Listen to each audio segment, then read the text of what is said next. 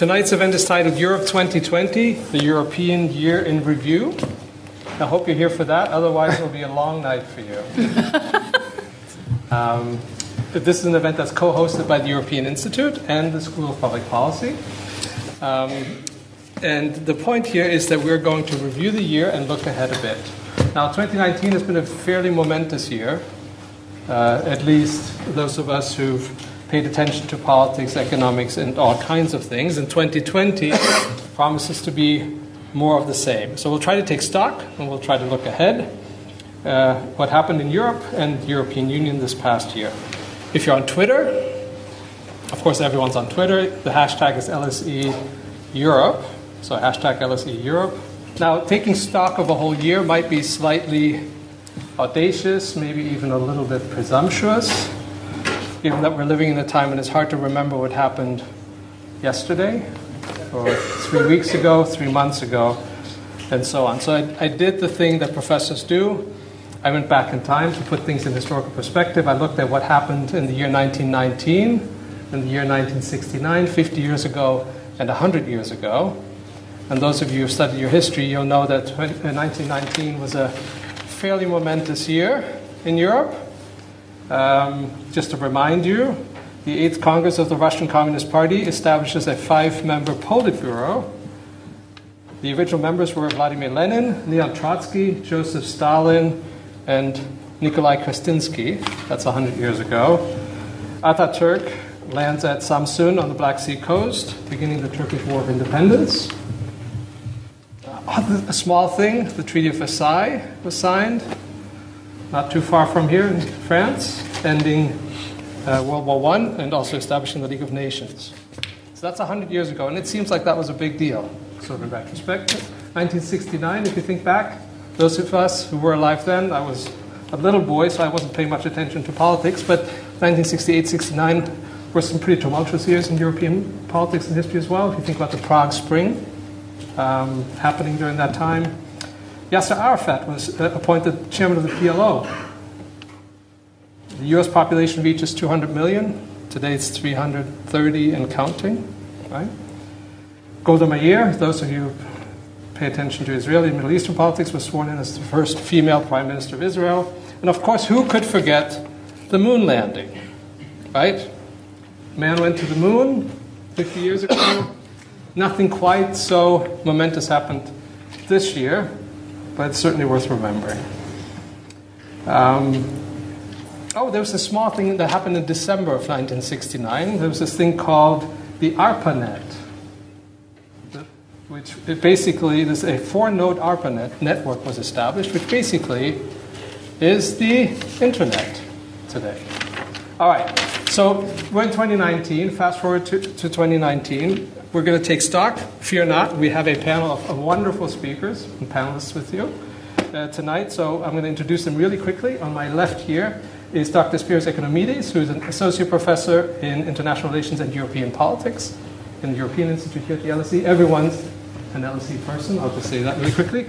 Then next to him, we've got Swati Dhingra, who's is an associate professor now? Congratulations, in economics. In the Department of Economics here at the LSE. Next to her, we have Professor Sarah Hobold, who's the Sutherland Chair in European Institutions in the Department of Government. And then last but never least is Dr. Sarah Heyman, who's the Academic Director of the School of Public Policy. They all have expertise in different areas. So what we'll do really quickly is that we will have each of them take about 5 minutes to give us their 2019 review, so to speak, from their perspective. And then we'll have some predictions as well, and then we'll open it up for questions. So I gave them an assignment, as one does. You give assignments to people, to come up with an image to reflect the year for them. An image that they would be able to talk to and tell a story about. And I thought to myself, I should do the assignment too. I don't know how hard an assignment it is. It turns out it's kind of a hard assignment. If you think about sort of a single image that should capture what we've all gone through this last year. So I got out my computer and my favorite search engine, and I Googled Europe 2019. here's what came up. That was the first image that came up. Turns out when you Google Europe 2019, you get a bunch of maps. So the internet thinks Europe is a place. It's a place composed of countries. The map also has, literally this is the first image, European Union all over it. It seems to have a neighborhood, right? It seems to be a place in the world composed of countries in something called the European Union with some neighbors. I thought to myself, this isn't good enough. It's not very sexy, is it? A map? What does that do? So I sort of told the internet, please don't show me any more maps. Europe 2019, no maps, please. So I'll show you one more image, and then we'll go to each of the panelists. Here's what came up.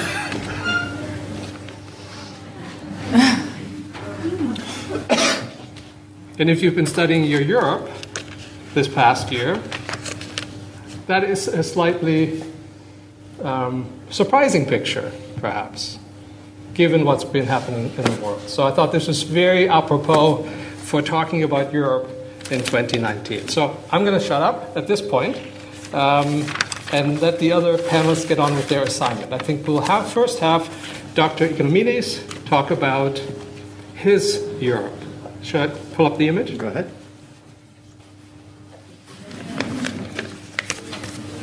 Thank you very much, Chris. Good evening, everybody. So my brief was not only to come up with an image, but come up with an image which represents the area of work that I work in. And so my work is mainly in European external relations, European foreign policy. And I chose this image because it reflects the problems that Europe has faced externally, not only in 2019, but perhaps in the last 3 or 4 years. This is a cumulative process. It's a long-term process. But each of these individual leaders represents a set of specific problems, and collectively they also represent a general problem for the European Union. So I have 2 very, very basic points to make. Donald Trump, Vladimir Putin, Recep Tayyip Erdogan represent a series of very, very important and deep-rooted problems for the European Union internationally. Individually, if I just go through them very, very quickly, we know that Donald Trump represents a specific set of problems for the European Union, both in style and in substance. A lot of what Donald Trump says with respect to Europe is not new. American presidents, generally speaking, have an attitude towards certain European problems which is perennial, especially in the area of burden sharing. You have to lift your share of the burden. The United States of America should not be paying for your security and defense. Donald Trump does this. Barack Obama did it before him. We go back all the way to the 1950s with the same theme. But Donald Trump does it in a different way. And he does it in a way which really gets up the nose of the Europeans. And what it actually does, in a sense, is represent a growing rift between the USA and the European Union in terms of style as well as in terms of substance. What Donald Trump essentially is doing much more than American presidents did with respect to Europe in the field of trade, in the field of security, in the field of defense, in the field of climate change, is a kind of divide and rule, whereby past American presidents, especially in the 50s and 60s, were trying to find ways of uniting the Europeans in their political and economic trajectory. He's very divisive, and he's very divisive essentially for domestic political reasons. So in very specific ways, Donald Trump represents, over a period of time, a set of very specific challenges to the European Union which have become increasingly problematic. And we're seeing some of the fallout of this even today in the context of the 70th anniversary of NATO, where a meeting between Donald Trump and President Macron seemed to be quite volatile and included some phrases which we might want to come back later and discuss, which were quite amusing as well. Vladimir Putin represents a series of challenges as well, which are cumulative. They're cumulative to the extent that this is a president whose actions challenge the authority of the European Union directly.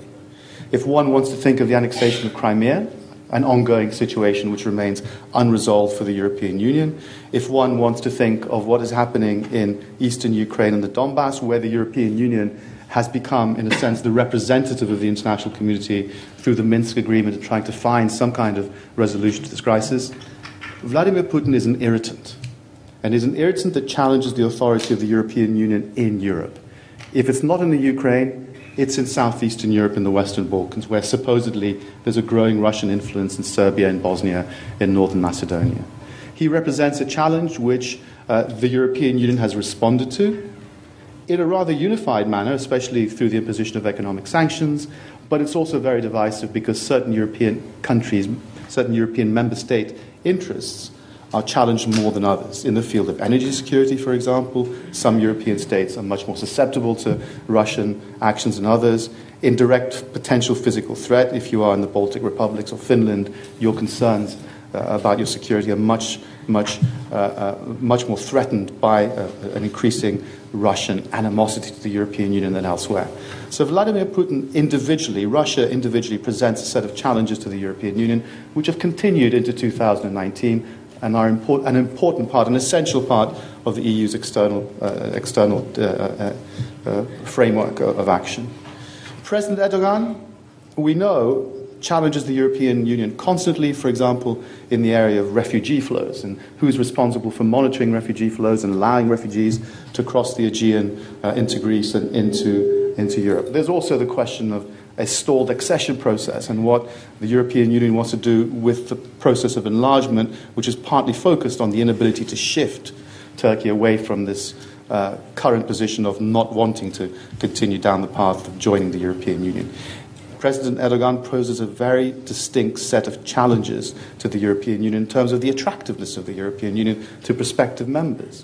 Up until recently, countries were queuing up to join. Now, at the head of the queue is a very recalcitrant country that says, well, we don't need you anymore. And on top of that, we can make life very uncomfortable for you in one very specific area of activities. There are other areas, for example, the Eastern Mediterranean, Cyprus, hydrocarbons, and a series of issues which the Turkish president uses to challenge the authority and ability of the European Union to act. So individually, these three leaders and their countries provide significant challenges in very specific areas to the European Union and have done so for a number of years, and nothing has changed in 2019.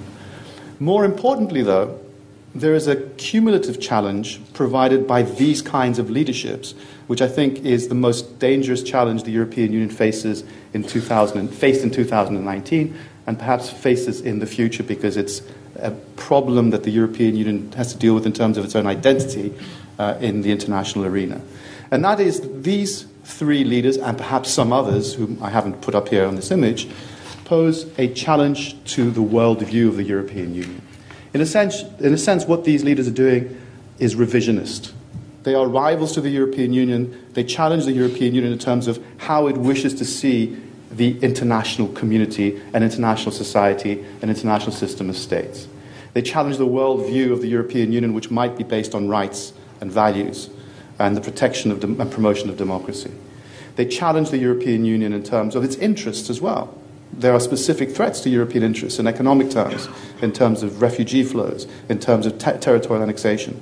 So their cumulative challenge is not one simply of the individual component parts, but it's a challenge about what the EU represents and how well it can actually defend those values and interests in the international sphere. And in 2019, I think the EU has come up against a wall. It's come up rather short in terms of dealing with the challenge that's posed cumulatively by these kinds of people across the board. One final point.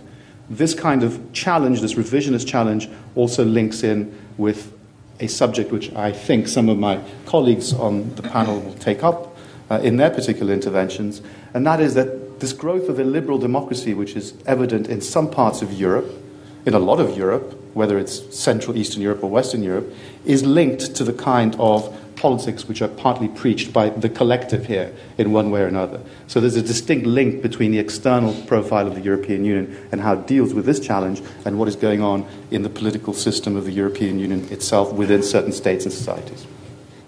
Thank you very much. That was very interesting. I have lots and lots of questions that I can't ask now because we're going to go to our second panelist. Swati, want me to pull up your slide? Okay.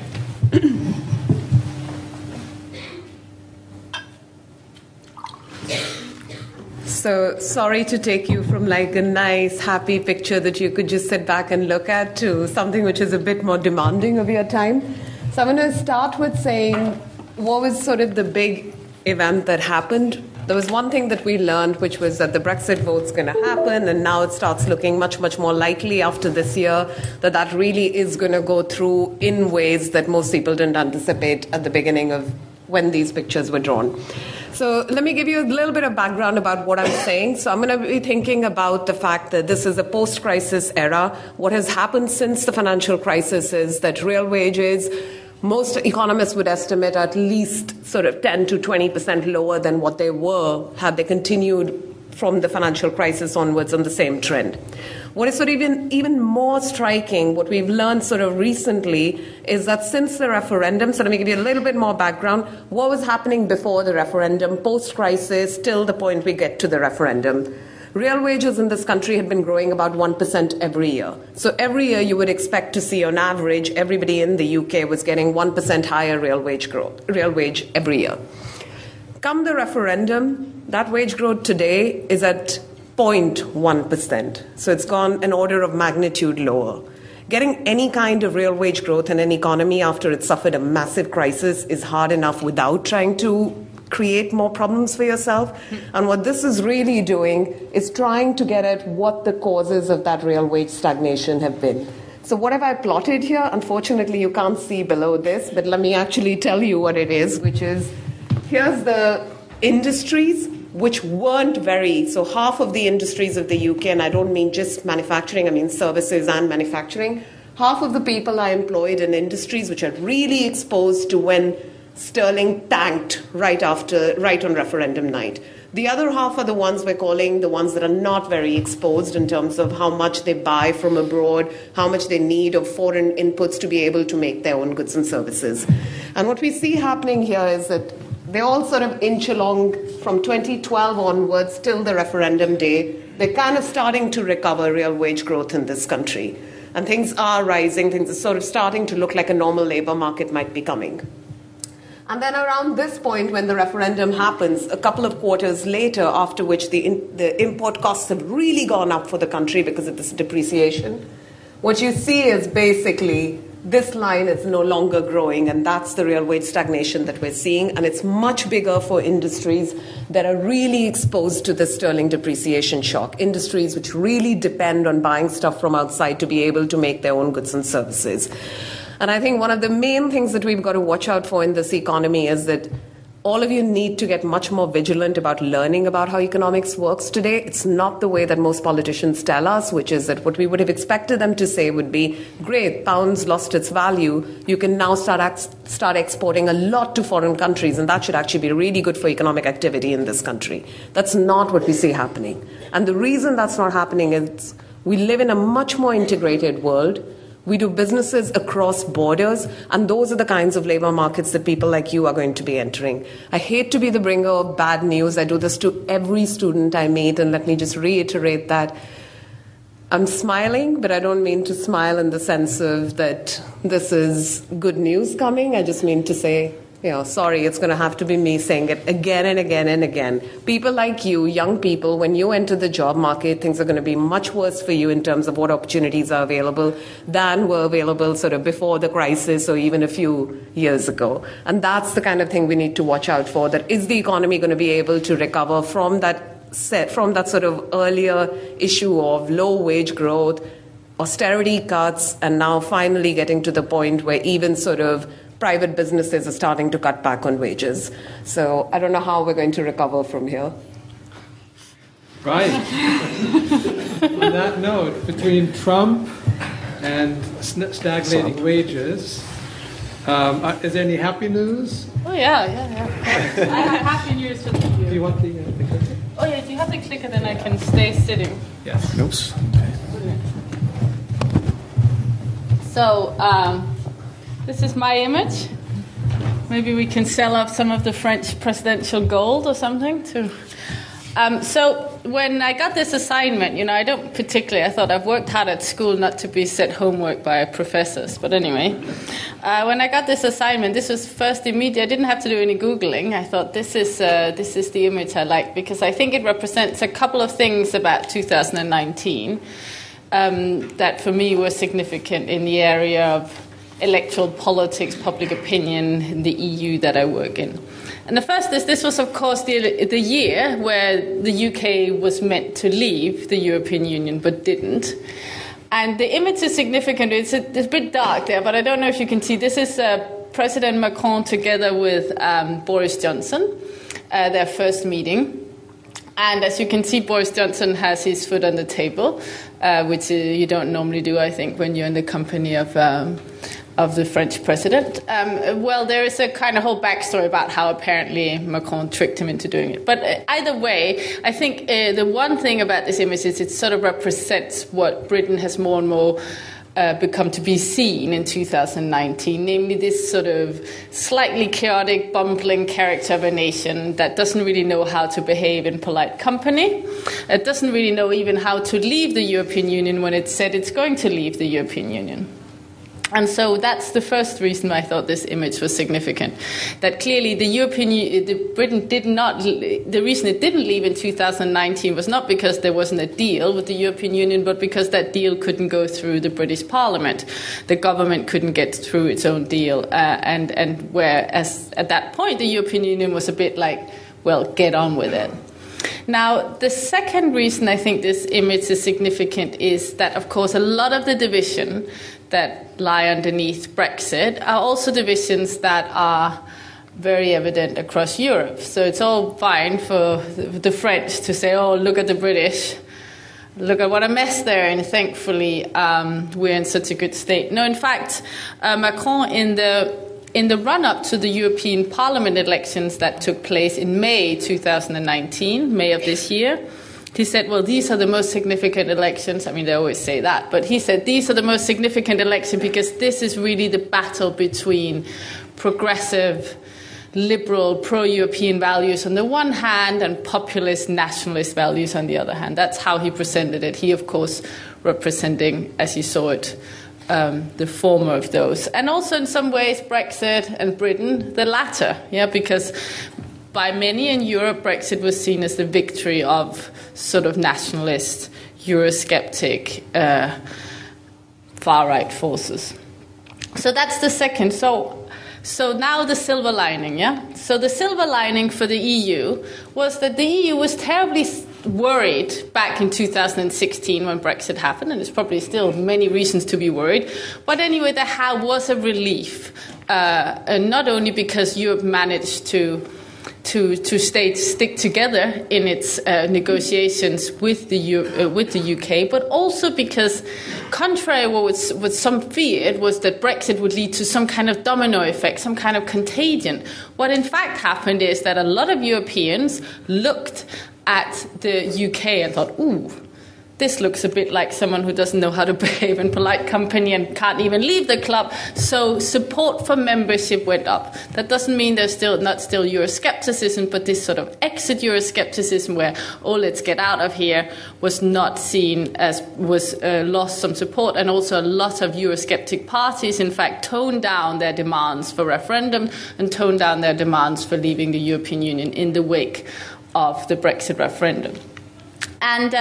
But there was still this thing, of course. It didn't mean that the sort of populist threat or the Eurosceptic threat, and in particular in these 2019 European Parliament elections, had gone away. And if you remember the coverage leading up to the European Parliament elections in May, it was all about this, It was all about the populist threat, the far right that were now going to take over European Parliament elections. I remember doing quite a lot of interviews saying, well, they're forecasted to do about the same as last time. And even then, not that they're not significant, but in the European Parliament, actually, they will probably have limited influence. Maybe more importantly is what they do in the council. And that's what happened. We can look at the results from the 2019 European Parliament election.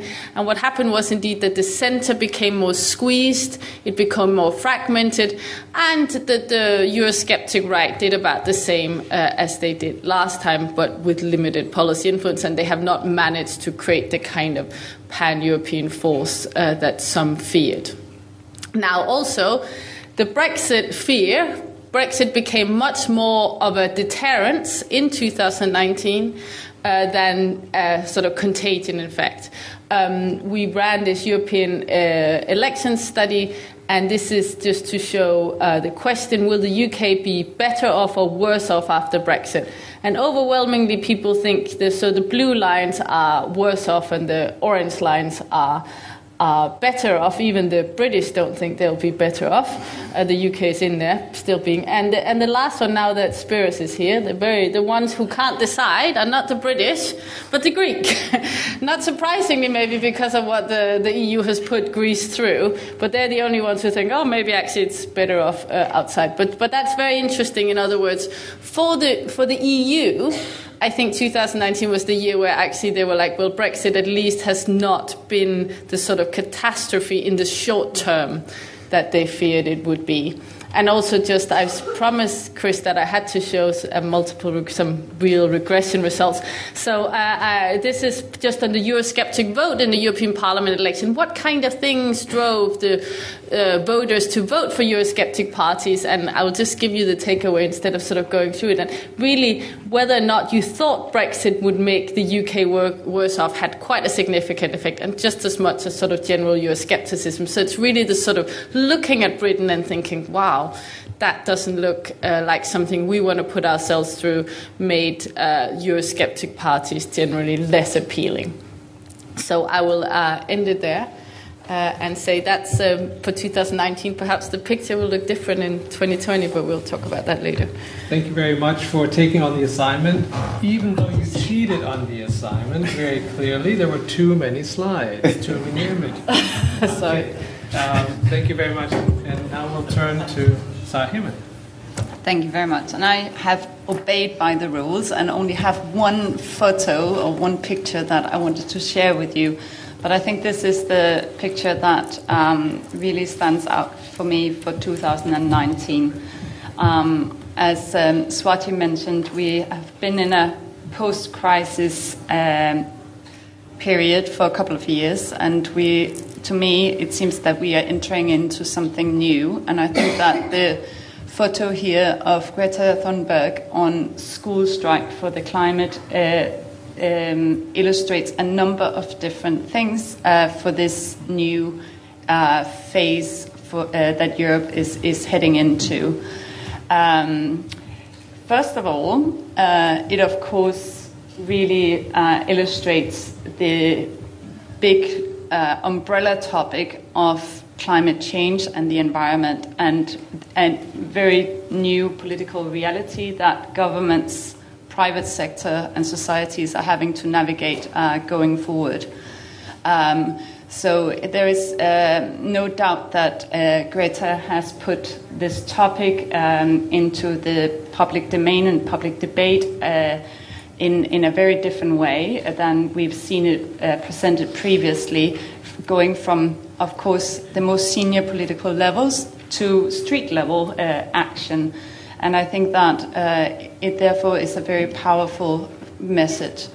It also stands for perhaps a new voice and a new political force, differently to what we've seen previously with social movements that have been much more defined with the new actions that are being taken regarding climate change.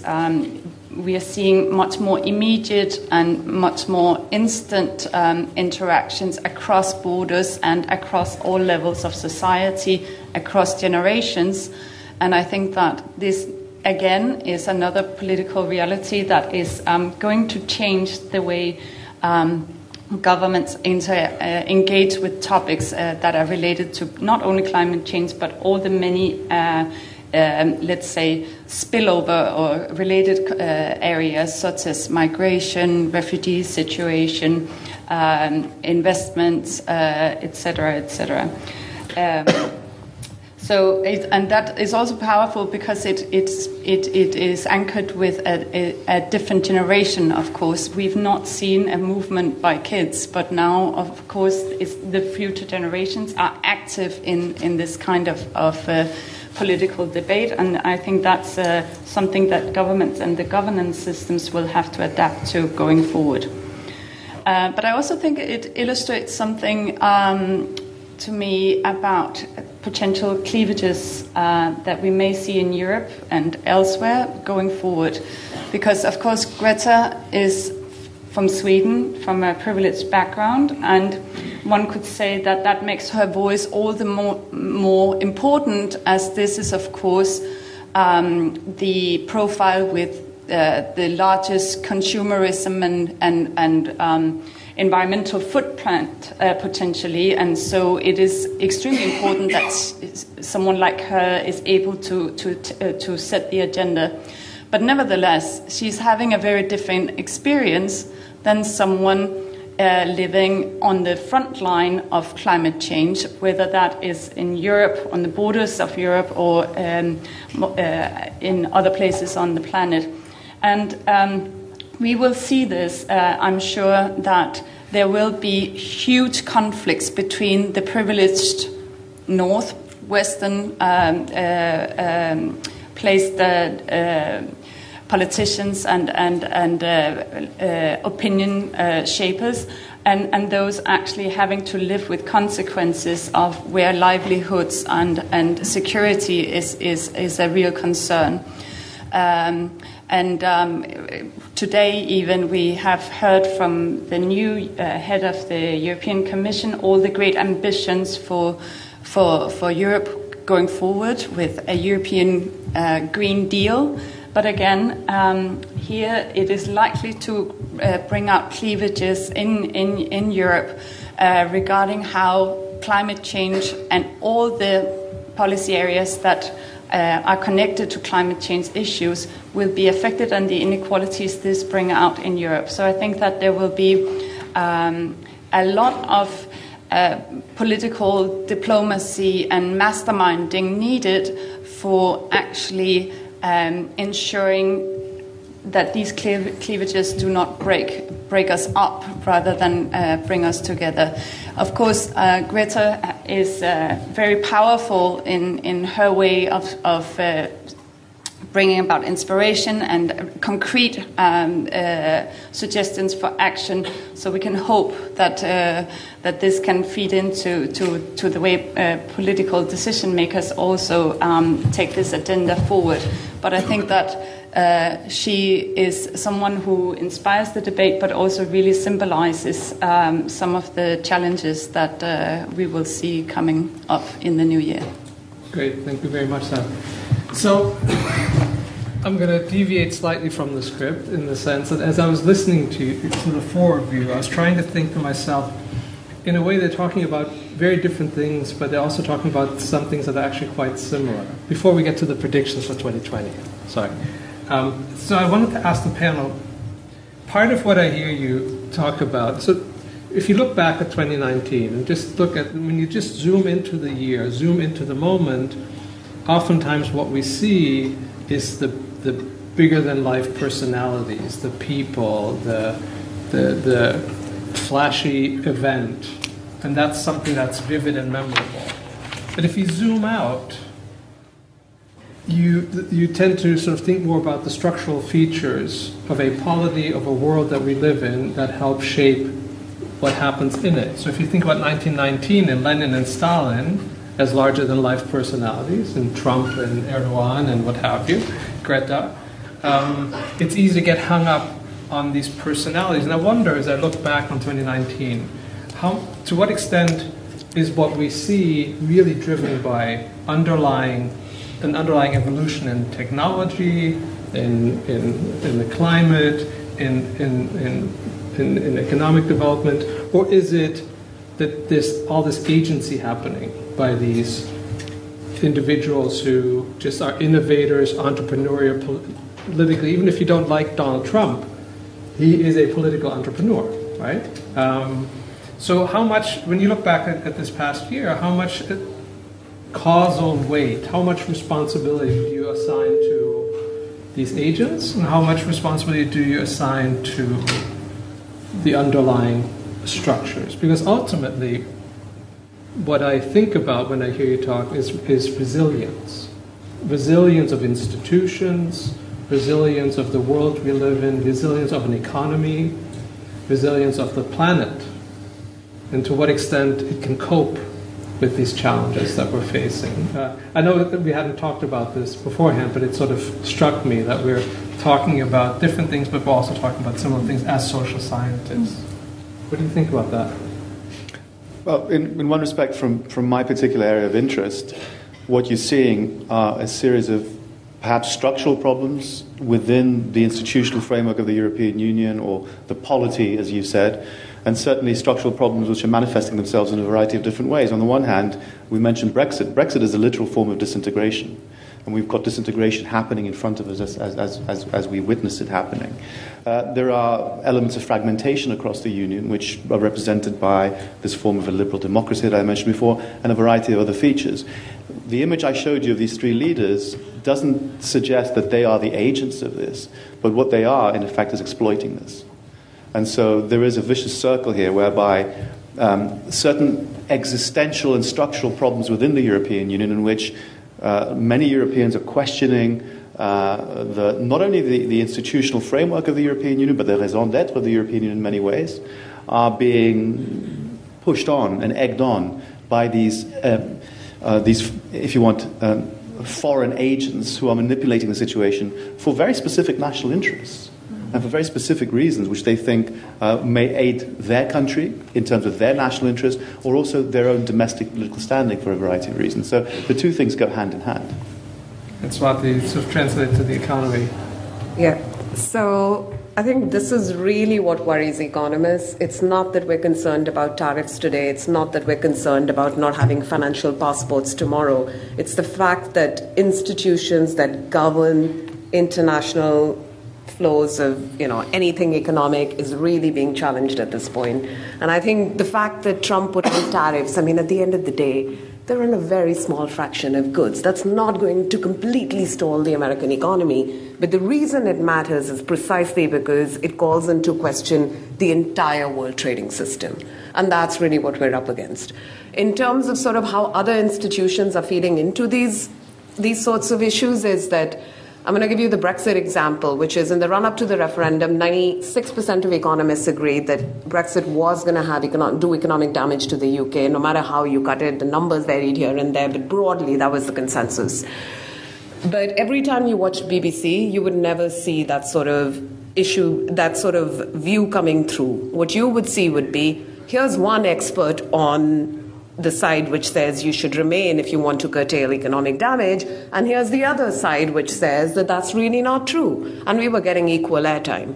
So in that sense, if you're going to already skew the debate in that direction, and if the publicly sort of, this is not Rupert Murdoch, Sky News, that we shouldn't really expect standards. This is publicly accountable. This is the BBC doing the same thing. And I think that really sort of calls into question whether we are going to come out of all of this finally having institutions intact. Mm-hmm. I agree in that sense. So clearly there are these big structural things. So looking at the sort of things I talked about, you said there's resilience, and that's partly because I talked about, how has the EU responded.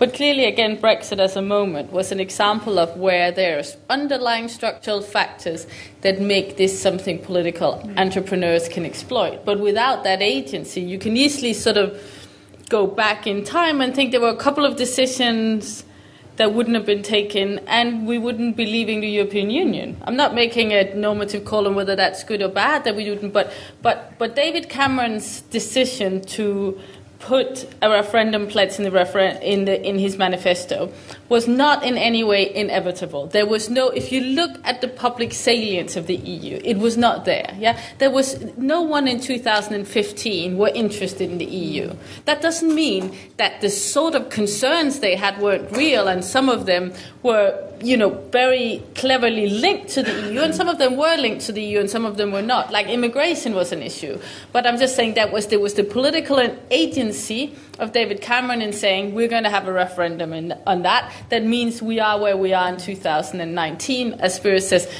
a very significant form of disintegration of the EU, with the first major member state to leave the EU presumably we're not making. Oh, I won't make any predictions yet. So that's for to come. Yeah, maybe not. We'll Go ahead. Anyway, but so I think agency is important. Now, does that mean Brexit? Clearly, there's underlying divisions in British society that has mobilized, but that could have been mobilized in different ways. And I think that's also what we are seeing with the international society. I think, but I mean, I work on political actors, so I think they're hugely important in mobilizing and challenging concerns that people have in a certain direction, whether that's against the EU, whether that's against immigrants. And that's also what I would say to Swati about the concerns about the economy. People didn't vote Brexit because there weren't enough economists on air talking negatively about Brexit, because they didn't ultimately care about the economy when they voted. I mean, that was the thing, is that was not the main concern for people who voted leave.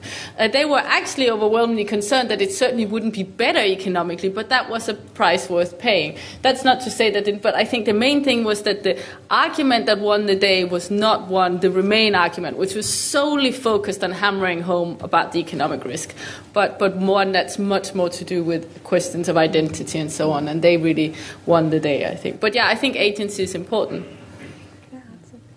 Do you want to say something first, Swati? No. Well, I think it's really interesting question, this thing about at what point in political cycles and economic cycles and social cycles we need the agency, and we've seen the agency really driving change. I think that this picture certainly shows the shortcoming of institutions at a global scale, at a European scale, and at a national scale. And that it is important that we recognize that the institutions, with all the checks and balances we had expected, whether in the US, where when Trump was elected, many said, well, the US is very heavily guarded against presidential dominance. But then, nevertheless, you're seeing quite a lot of changes happening during his term, of course, and there's more to come, most likely.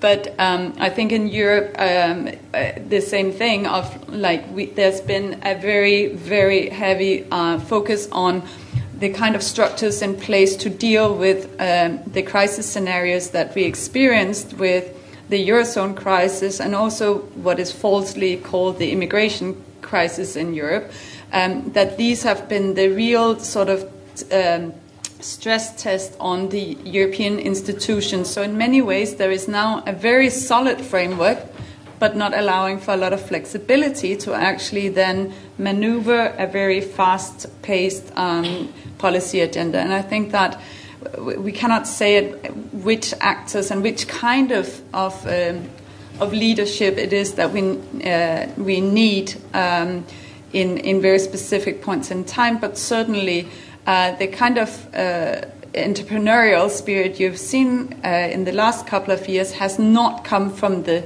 center of policy making. It's not come from the big institutions such as the presidents of the EU institutions, or even from some of the countries. There've really been lack of leadership. So I think that it's a matter of identity politics going forward very much. So let's get to the fun part, the predictions. So what are you looking to? If we're going to start with you at the end, so, in 2020, what are you going to be looking for? So I think that Spiros already pointed out that Europe is having to deal with a lot of big existential issues in a changing global political context. And a lot of what the EU will be going forward will be outside of its border, reacting to events outside of its borders.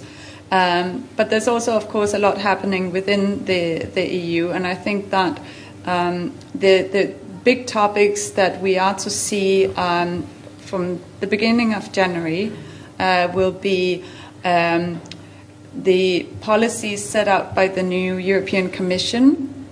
Governments are having to now engage seriously with budget negotiations, so who's going to finance the EU policies going forward.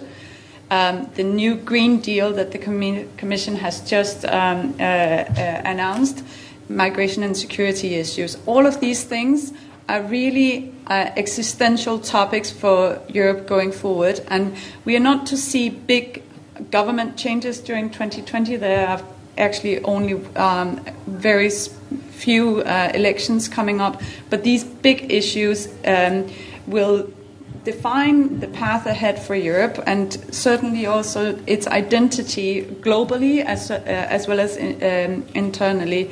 And this, if I can just one last point on this, is after a period where we've had a majority of center-right governments and a very heavy dominance of their network within the EPP group. That has changed in the last couple of years, and we are now looking at a much more fragmented picture, both between the governments and across the EU institutions. So right now there are only, I think, 7 or 8 governments that are part of the center-right EPP group and belong to that party family that has traditionally really set the political agenda for Europe. That is no longer the case, and the EPP group is having to ask itself some very hard questions regarding, for an example, its position on Orban and his membership of the EPP group going forward, as well as how to deal with some of the issues in Central and Eastern Europe, because most of these countries and governments that are in the EPP group are now in the Central and Eastern Europe. So the EPP group, having been the dominant force in the old member states in Western Europe, has now moved eastwards and perhaps to a much more a policy position that is much more to the right. Other governments are having to find their ways of collaborating across issues that are not necessarily straightforward to find compromises on, and the budget, I expect in the next half year even, will really tell us whether or not it is possible to overcome some of these differences between those governments, or if we are to see a much more coalition-driven governance mode between governments in the Council. Okay. Professor Howbold? Well, so I don't really like predicting, because it's so easy to prove me wrong then when things actually happen. But let me try anyway. So given that I talked about Brexit and the repercussions of that, let me predict that the United Kingdom leaves the European Union on the 31st of January 2020. But that doesn't mean that Brexit is done. Brexit will obviously be legally done, but that will then be very quickly followed by attempts to get trade negotiations, a trade deal done between the UK and the EU in a very short space of time, in that we will have a government, if that prediction is true, that has promised to get that done by the end of the year, which will be hard if you go beyond a sort of rudimentary trade deal. So that's on the UK-EU side. On the EU side, I think even though they might have weathered the sort of immediate Brexit storm of not having contagion, I think a lot of the old problems, as Sarah also said, that are maybe not rearing its head right now, will come back. Sarah already mentioned migration and refugees. This has not been solved as an EU issue, and it will come back to haunt the EU, I think, next year, and also the Eurozone. You know, it's a concern and it's a problem, and again, it's not one that's going away. And then finally, as Sarah also mentioned, the issues of what to do with the sort of democratic backsliding with the EU. That's within the EU. There's been a lot of turning, sort of not pretending it wasn't happening, including within the EPP, but generally. But these are sort of 3 big existential crises about the single currency, about the nature of democracy in Europe, and about Europe's borders, and I think they will also play a role in EU politics next year. Good ones. Very good. Okay. Swati. So I'll make my quick point, which I was going to say. So being an economist, I have to defend this point. I feel compelled to, which is that it's not all about social identity. Same markers that predict when people define social identity are also markers which say whether there's social mobility or economic deprivation, social deprivation of any kind. And I think a lot of the social identity narrative is being engineered by the media itself, and we know that that can have really powerful, it can be a powerful force. And one example of that, I'm going to actually cite my colleague Stephen Machen's work, which is looking at what happened to hate crimes right after you heard about a terrorist attack happening in the UK.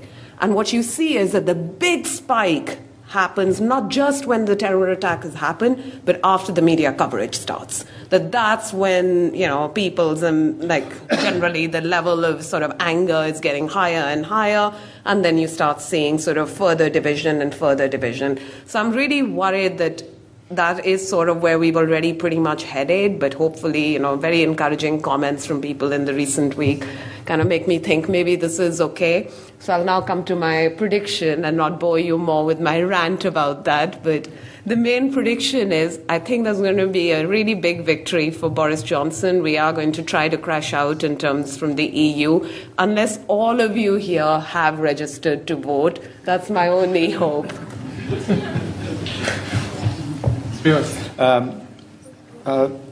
We were discussing football predictions before we came on stage, and I think I'd rather actually feel more comfortable making predictions about who's going to win the Premiership or who might be the Champions League winner come May.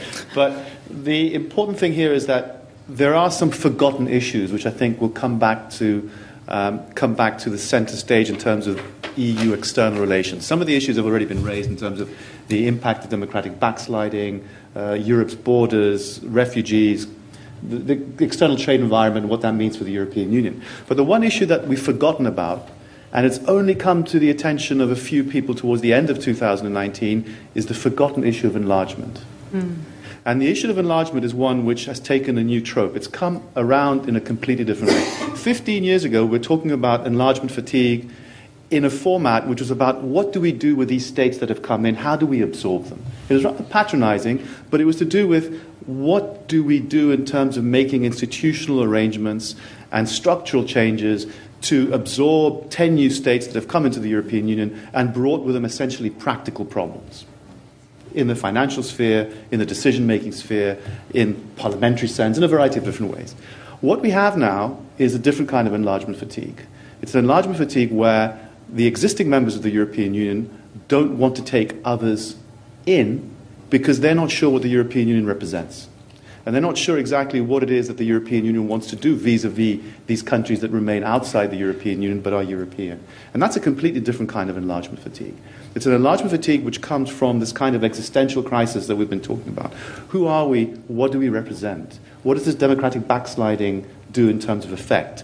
A populist moment which seems to be spreading both on the left and the right across Europe.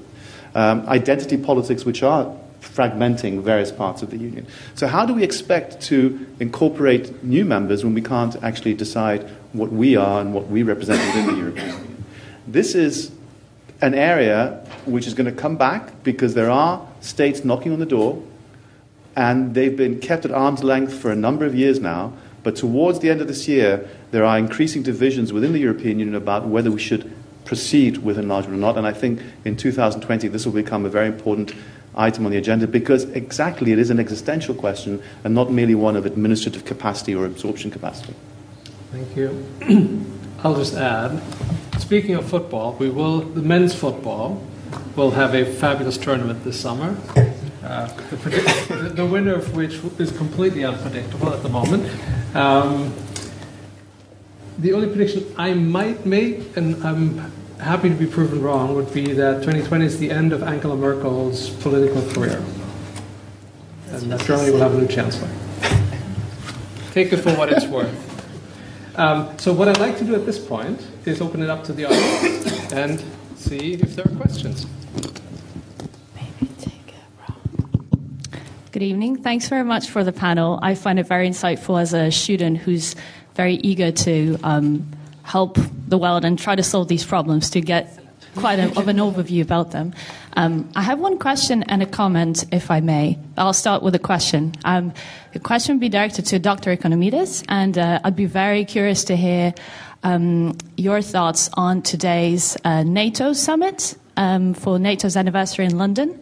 And since you've mentioned Trump, Erdogan, and Putin, just in general, knowing what would be your thoughts on today's summit and what kind of challenge this could present both to security and defense and the European Union next year. And I think my comment would be that would be related to the map that was used in the very beginning of the presentation. And I feel compelled to say this comment not only as a national of Ukraine, but also as a European Institute student, that I'm not sure whether it was appropriate to use the map where Crimea was marked as Russian territory. And I find it very important to remark, because I'm not sure what was the purpose of this map. Maybe it was to show that the boundaries of Europe, maybe it's a mistake to draw them like that, or I believe there should have been a comment using this map. Thanks very much. Okay. So do we want to collect a couple of questions and then go from there? There was a lady in the back. Yes, the very back. I wish to say something about the detrimental effect of socio-political tilt of the EU towards populism in third world countries like Sri Lanka. I am taking Sri Lanka particularly. Sri Lanka, the 2009, from 2009 till today, the war-affected region, war-ravaged region has been hyper-militarized, and they are engaged. The army websites explicitly say they are engaged in psychological operations. And in spite of all that, the EU granted Sri Lanka in 2017, that goes till today, GSP Plus, that benefits the south of the country, not the north of the country. This is utter violations of human rights. How can we put up with this?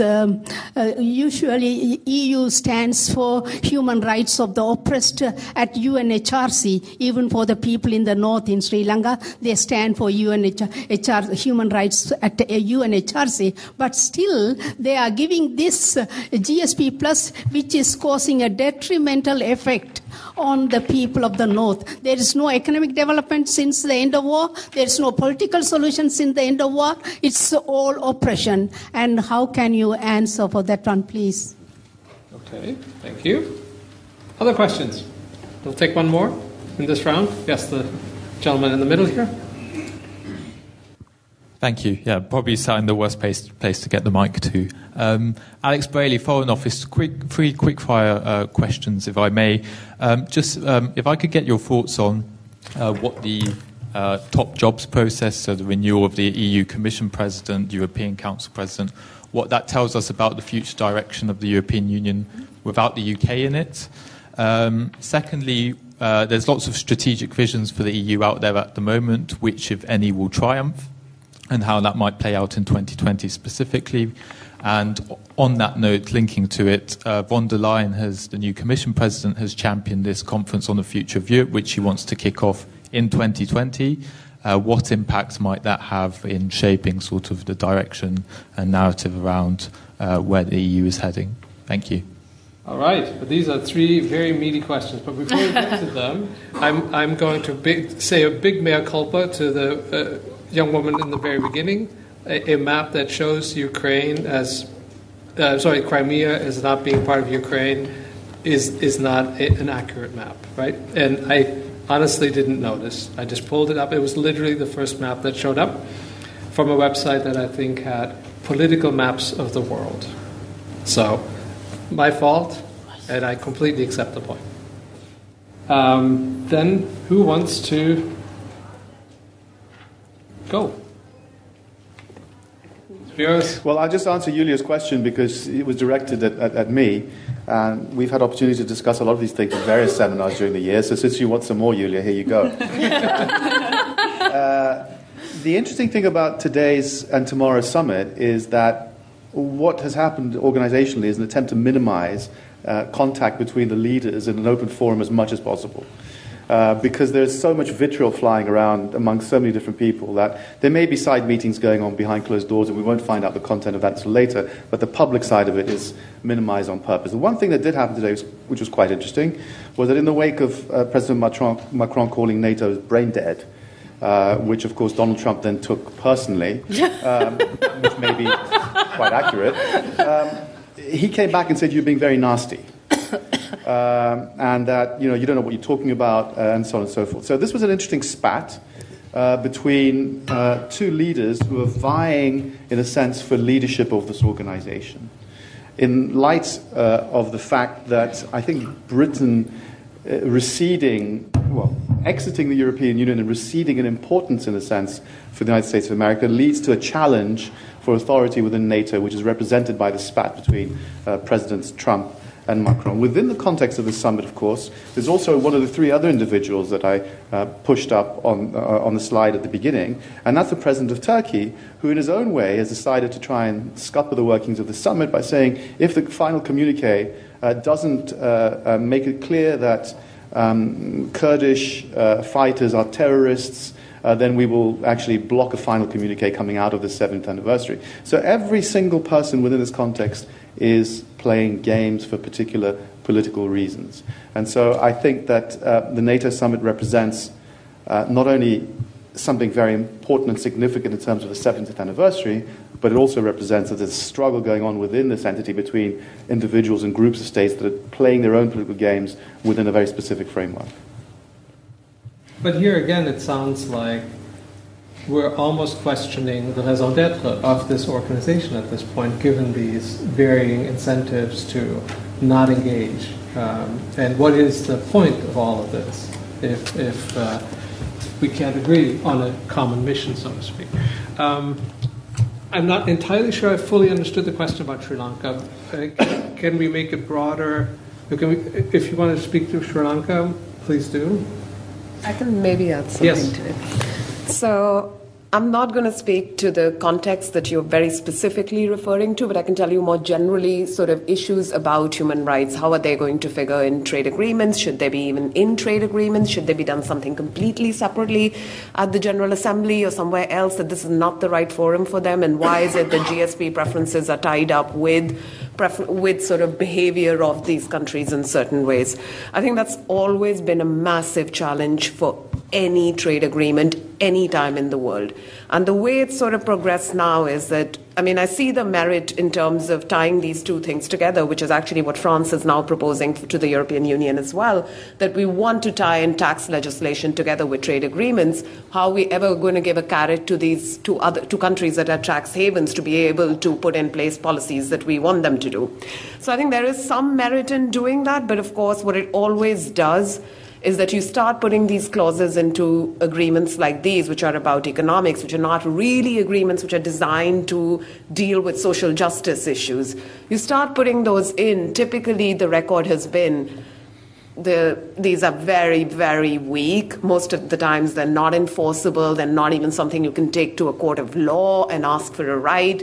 So in that sense, the human rights aspect of many of these kinds of agreements have not really worked well in the past. There have been a few cases of success, but they're really kind of few and far between. So in that sense, should you be doing that?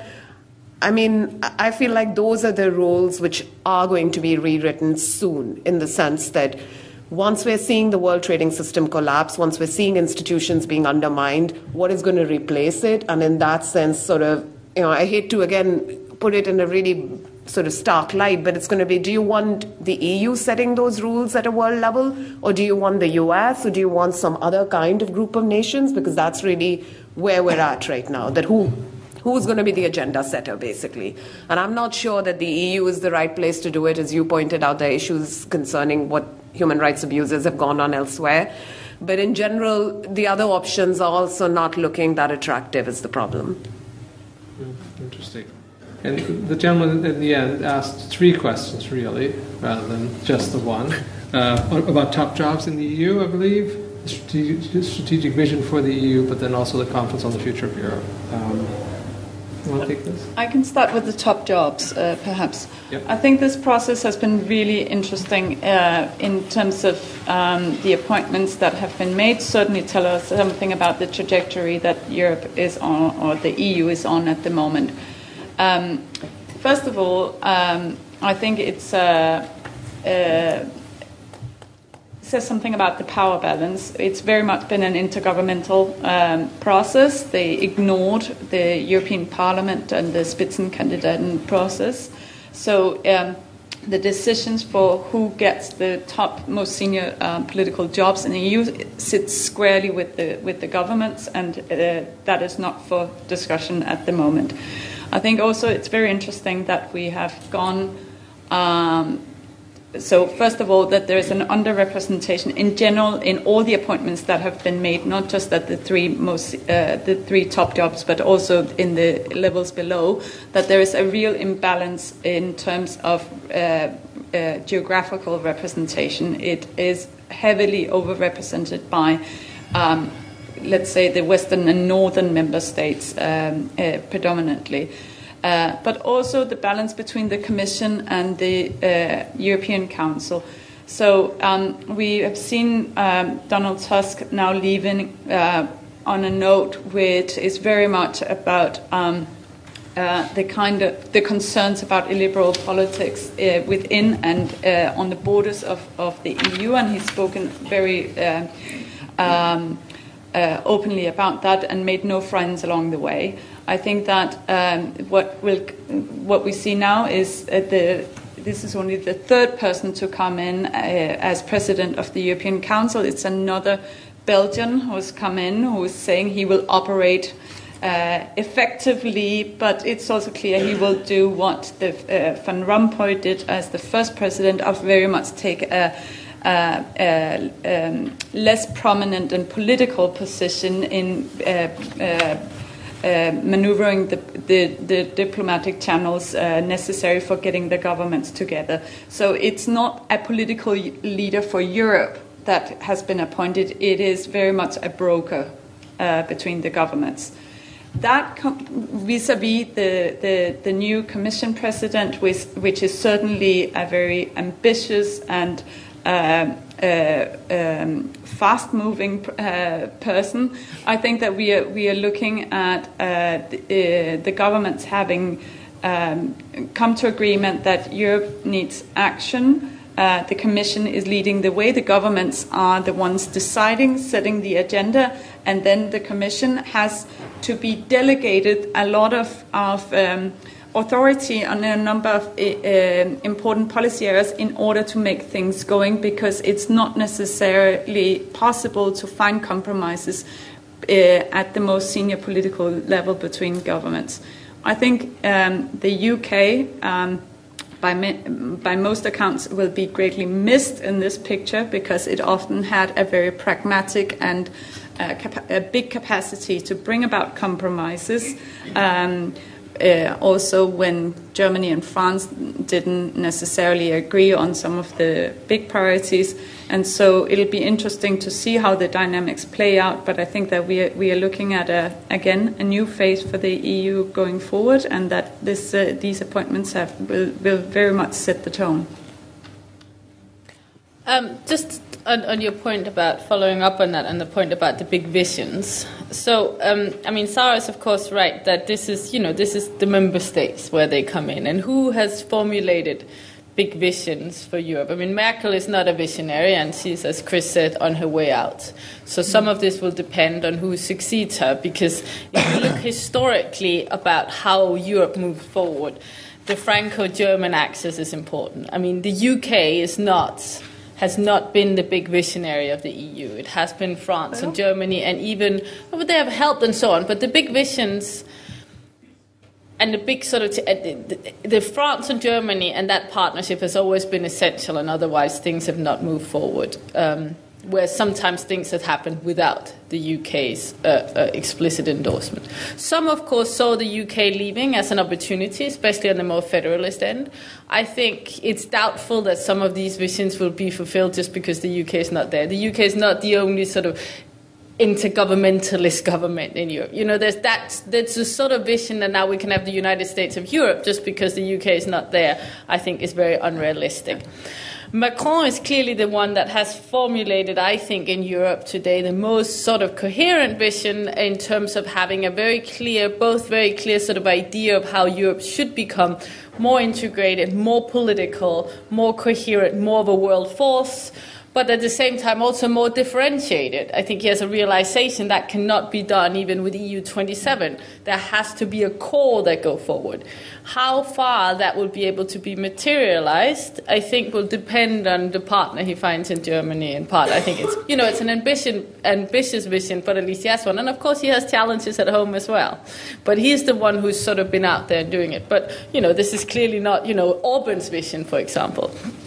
So it's, the EU is generally best at modeling through, but sometimes it happens in fits and starts, as you know, when there's sort of odd spillovers where, things can happen because they need to fix problems that they've created. So I think we're not going to see some massive, big federalist transformation of Europe because the UK is not there anymore. But of course, in terms of the balance that you talked about, what happens without the UK has clearly been on the more free market, let's push the single market agenda forwards, compared to in terms of the sort of balance of powers within that. And so from the sort of Dutch Scandinavian view, you are now losing the big country, let's assume my prediction is right about the UK leaving, they will be losing the big country that was on that side, whereas there's more sort of protectionist instincts in France, for example. So it'll be interesting to see it going forward, but I think in Paris they will also be looking in great anticipation of who is the next crown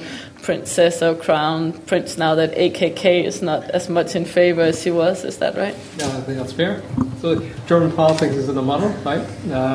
But we'll see. I'm not going to go beyond make a prediction that Merkel is going to go away. I don't know. You're not going to tell us who's next? My guess would be Armin Laschet, who is the premier of North Rhine-Westphalia, but internal CDU politics are difficult to predict. The SPD's got new leadership, so it'll be an interesting year in German politics. Other questions? Yes, back there. Sound check, yeah. I needed to check the sound, that's the thing. Mr. Economides, actually, I would like to debate with you and discuss with you and learn from each other a lot about Turkey, but I'm not for Turkey here. I come with my Dutch students, college students from the Netherlands here on a study trip, and I thank you all for organizing such a beautiful event, because these are all international business students, and it's a great event for them as well, so they are discovering a lot about Europe. So the question goes to Dr. Dhingra. You sketched a kind of negative picture about, especially about the youngsters in the future. I think it's only for the UK, because I see lots of developments in Amsterdam, Paris, and all kind of jobs are moving from the Brexit. After the Brexit, the developments are already going. So I'm really curious what your opinion about, especially the economical growth or economical changes in the future about Amsterdam or about Paris. What's going to happen? Should they worry, or is it all right? Thank you. So let's just collect a couple more, just in case. There's two hands up front.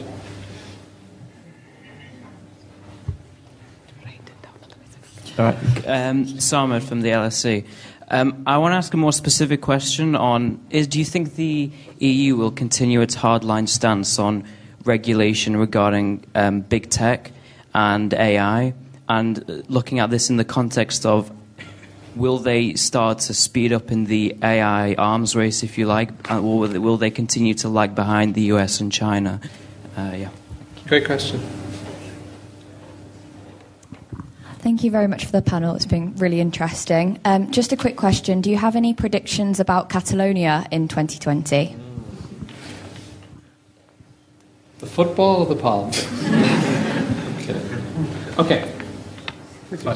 I'll start with yours. I have to admit that almost every day, all of us in the economics departments get invites to basically go talk in Paris or in Frankfurt or in Amsterdam, precisely with the idea that, we know businesses are going to move there. I'm really not that certain. As my senior colleague always puts it to me, people who always threaten that they're going to leave the moment taxes go up actually never leave the country. They just find other ways of hiding their money.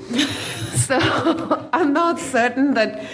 I think what we have already seen is some level of fall in capital expenditure, which is happening in firms already. We know FDI, which is what the UK sends out abroad, has actually gone up, which suggests that it has something to do with firms not wanting to invest here, but instead to send it out. We've seen announcements, and it's not the actual FDI data, we've seen announcements of FDI coming into the country go down, and all of this stuff has happened much more recently. This is kind of more post-2018. This wasn't really there in the data before. Now, how is that going to affect young people here? That's exactly what I was referring to, which is I anticipate that young UK new labour market entrants are the ones who are going to pay the price of it. And that's typically the case when there is a slowdown. It's young people who pay a much bigger price because new opportunities are hard to come by. It's startups that end up doing worse, not just now, but forever afterwards. So in that sense, that's the reason I kind of was emphasizing the demographic component of it. In terms of does that open up more opportunities for people in Amsterdam, I think I'm not going to go quite that far because there are many things that economists like me can't compute and for which we don't have statistics, which are things like how good is it for you to come to London for an Erasmus scholarship. Now, those are sort of intangibles that we don't know how to measure well, how to quantify very well. And I don't know what negative spillovers that might have. If the exchange rate shock was something to go by, the euro depreciated as well compared to Japan and the United States. So does that augur well for the European Union and for people in the European Union? I can't be certain. Thank you. So there was the question about big tech and AI. Who wants to have a go at that one? Well, I can give it a go, but I think that, of course, we are still to see what especially the new commission will decide in this area, but I think we are going to see more of the same of what the previous commission set out to do, which is not a protectionist kind of regulation in these areas. It is quite a liberal, and you should remember that both the commissioner and the top part of the commission sitting on these areas are so very much from a centre-right policy platform. And I think that they are in many ways grappling with two issues. One is the issues of the internal market and how industries are developing in these areas, but also very much, of course, what's happening globally. And the EU leaders have made a decision specifically 2 years ago that to be global standard setters, and the EU is often global standard setters in these areas, and whether that's something you politically agree with or not is of course a big question. But there is a big difference between the kind of regulation that has been led in the previous commission and what I would expect for this next commission to take forward as well, which is more of a liberal but socially protective agenda compared to what some of the parties on the centre-left stand for.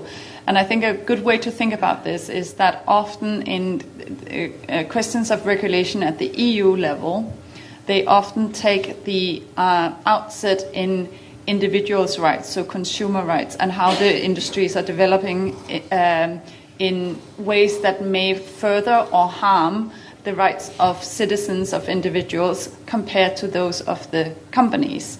And that's very different to what national governments usually, how they operate and think about these issues. So I think, yes, we are to see more regulation in these areas, but that's also because these areas are developing very quickly.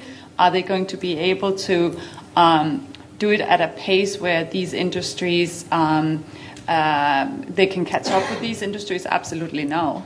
But I think that it will very much set the tone for how regulation happens globally as well, and that Europe can potentially be a very big agenda setter for standards in general. Catalonia.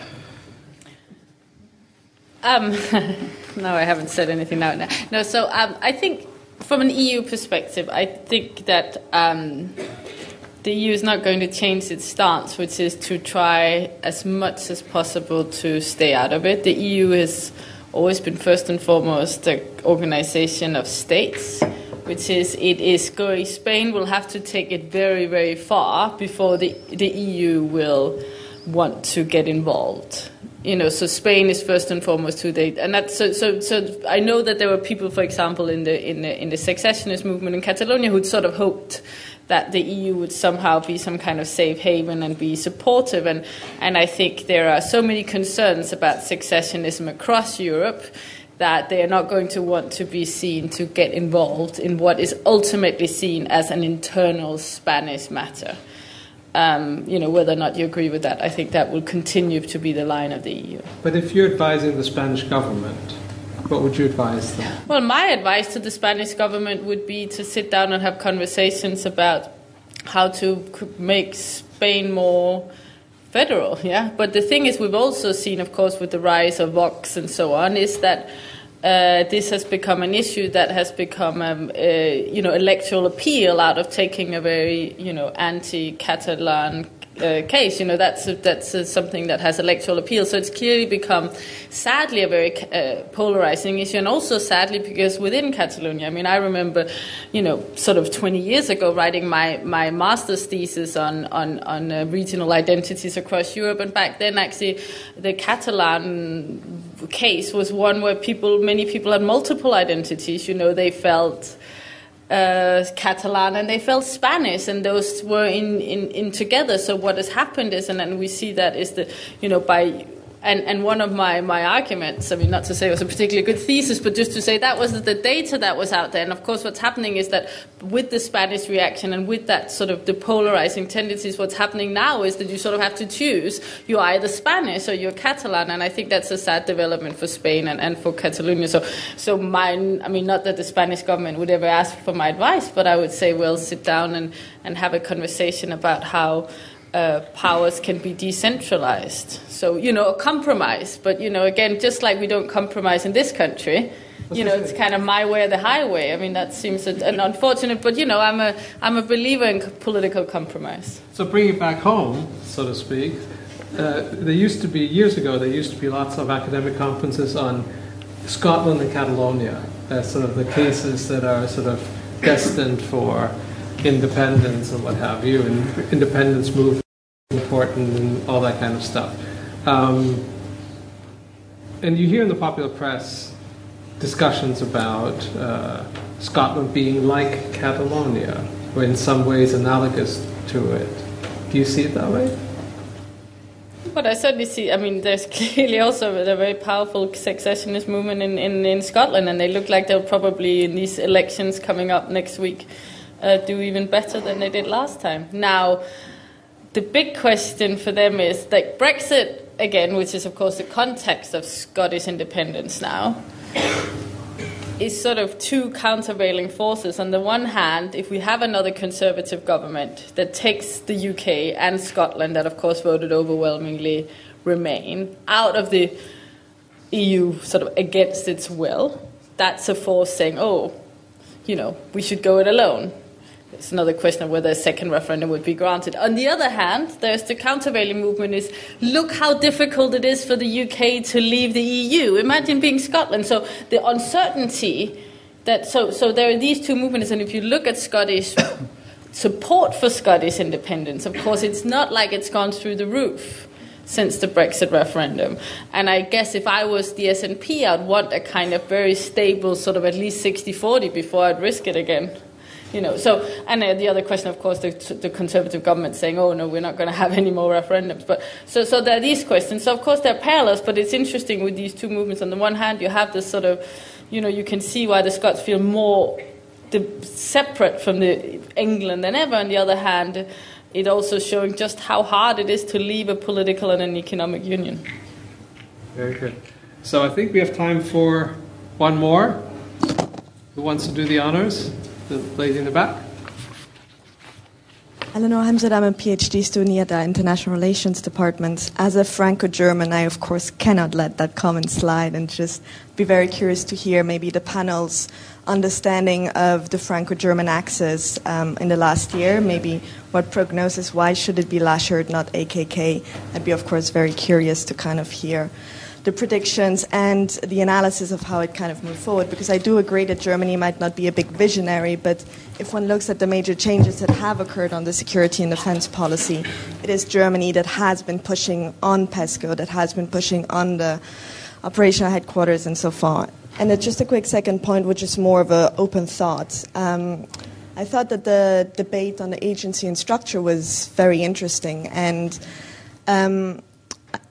I was actually wondering whether those increasingly cleavages now be there because of identities or political reasons, elite versus populism, or socio-economic reasons, might that not ultimately be the major crux and challenge that Europe will face in 2020, given that it affects regional, national, and European Union level decision-making across all of the areas, be it security, defense, economics, or institutional questions? Thank you.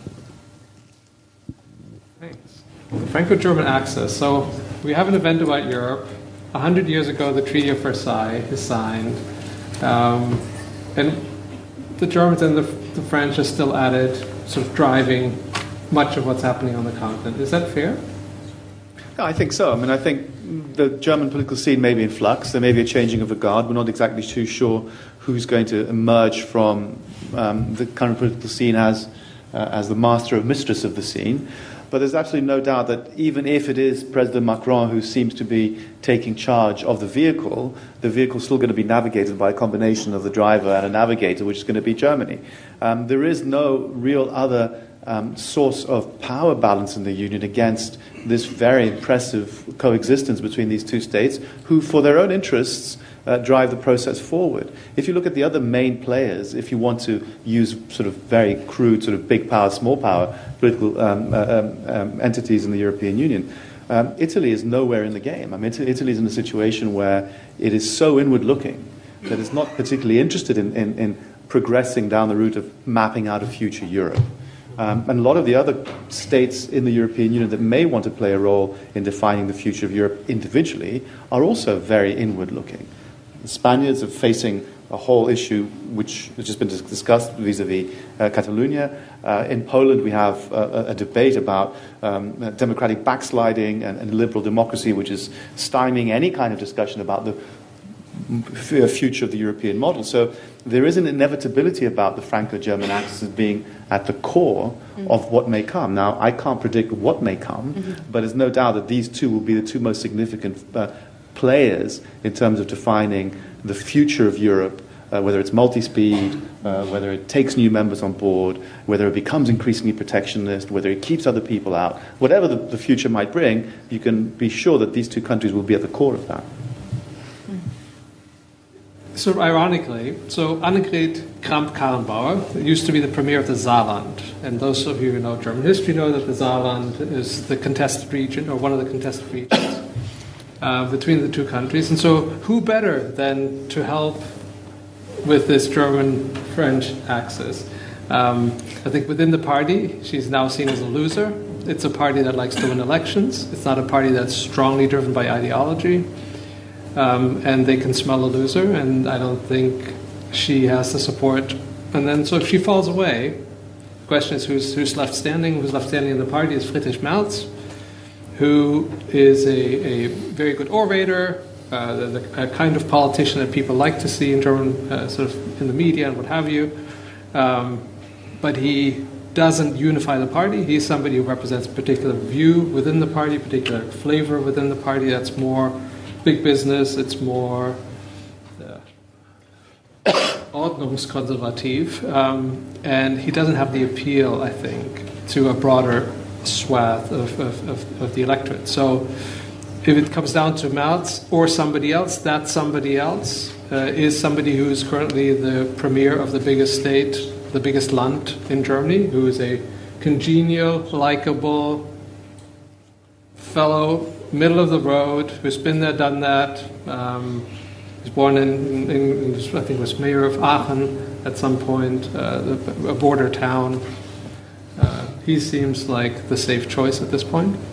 This is not to say that any of these predictions will come true, but if I'm that sort of somebody is looking at the electoral map of Germany, and if I'm advising the CDU, I'm going to say your best bet is Laschet. So the default choice at this point. Franco-German history, future, anything?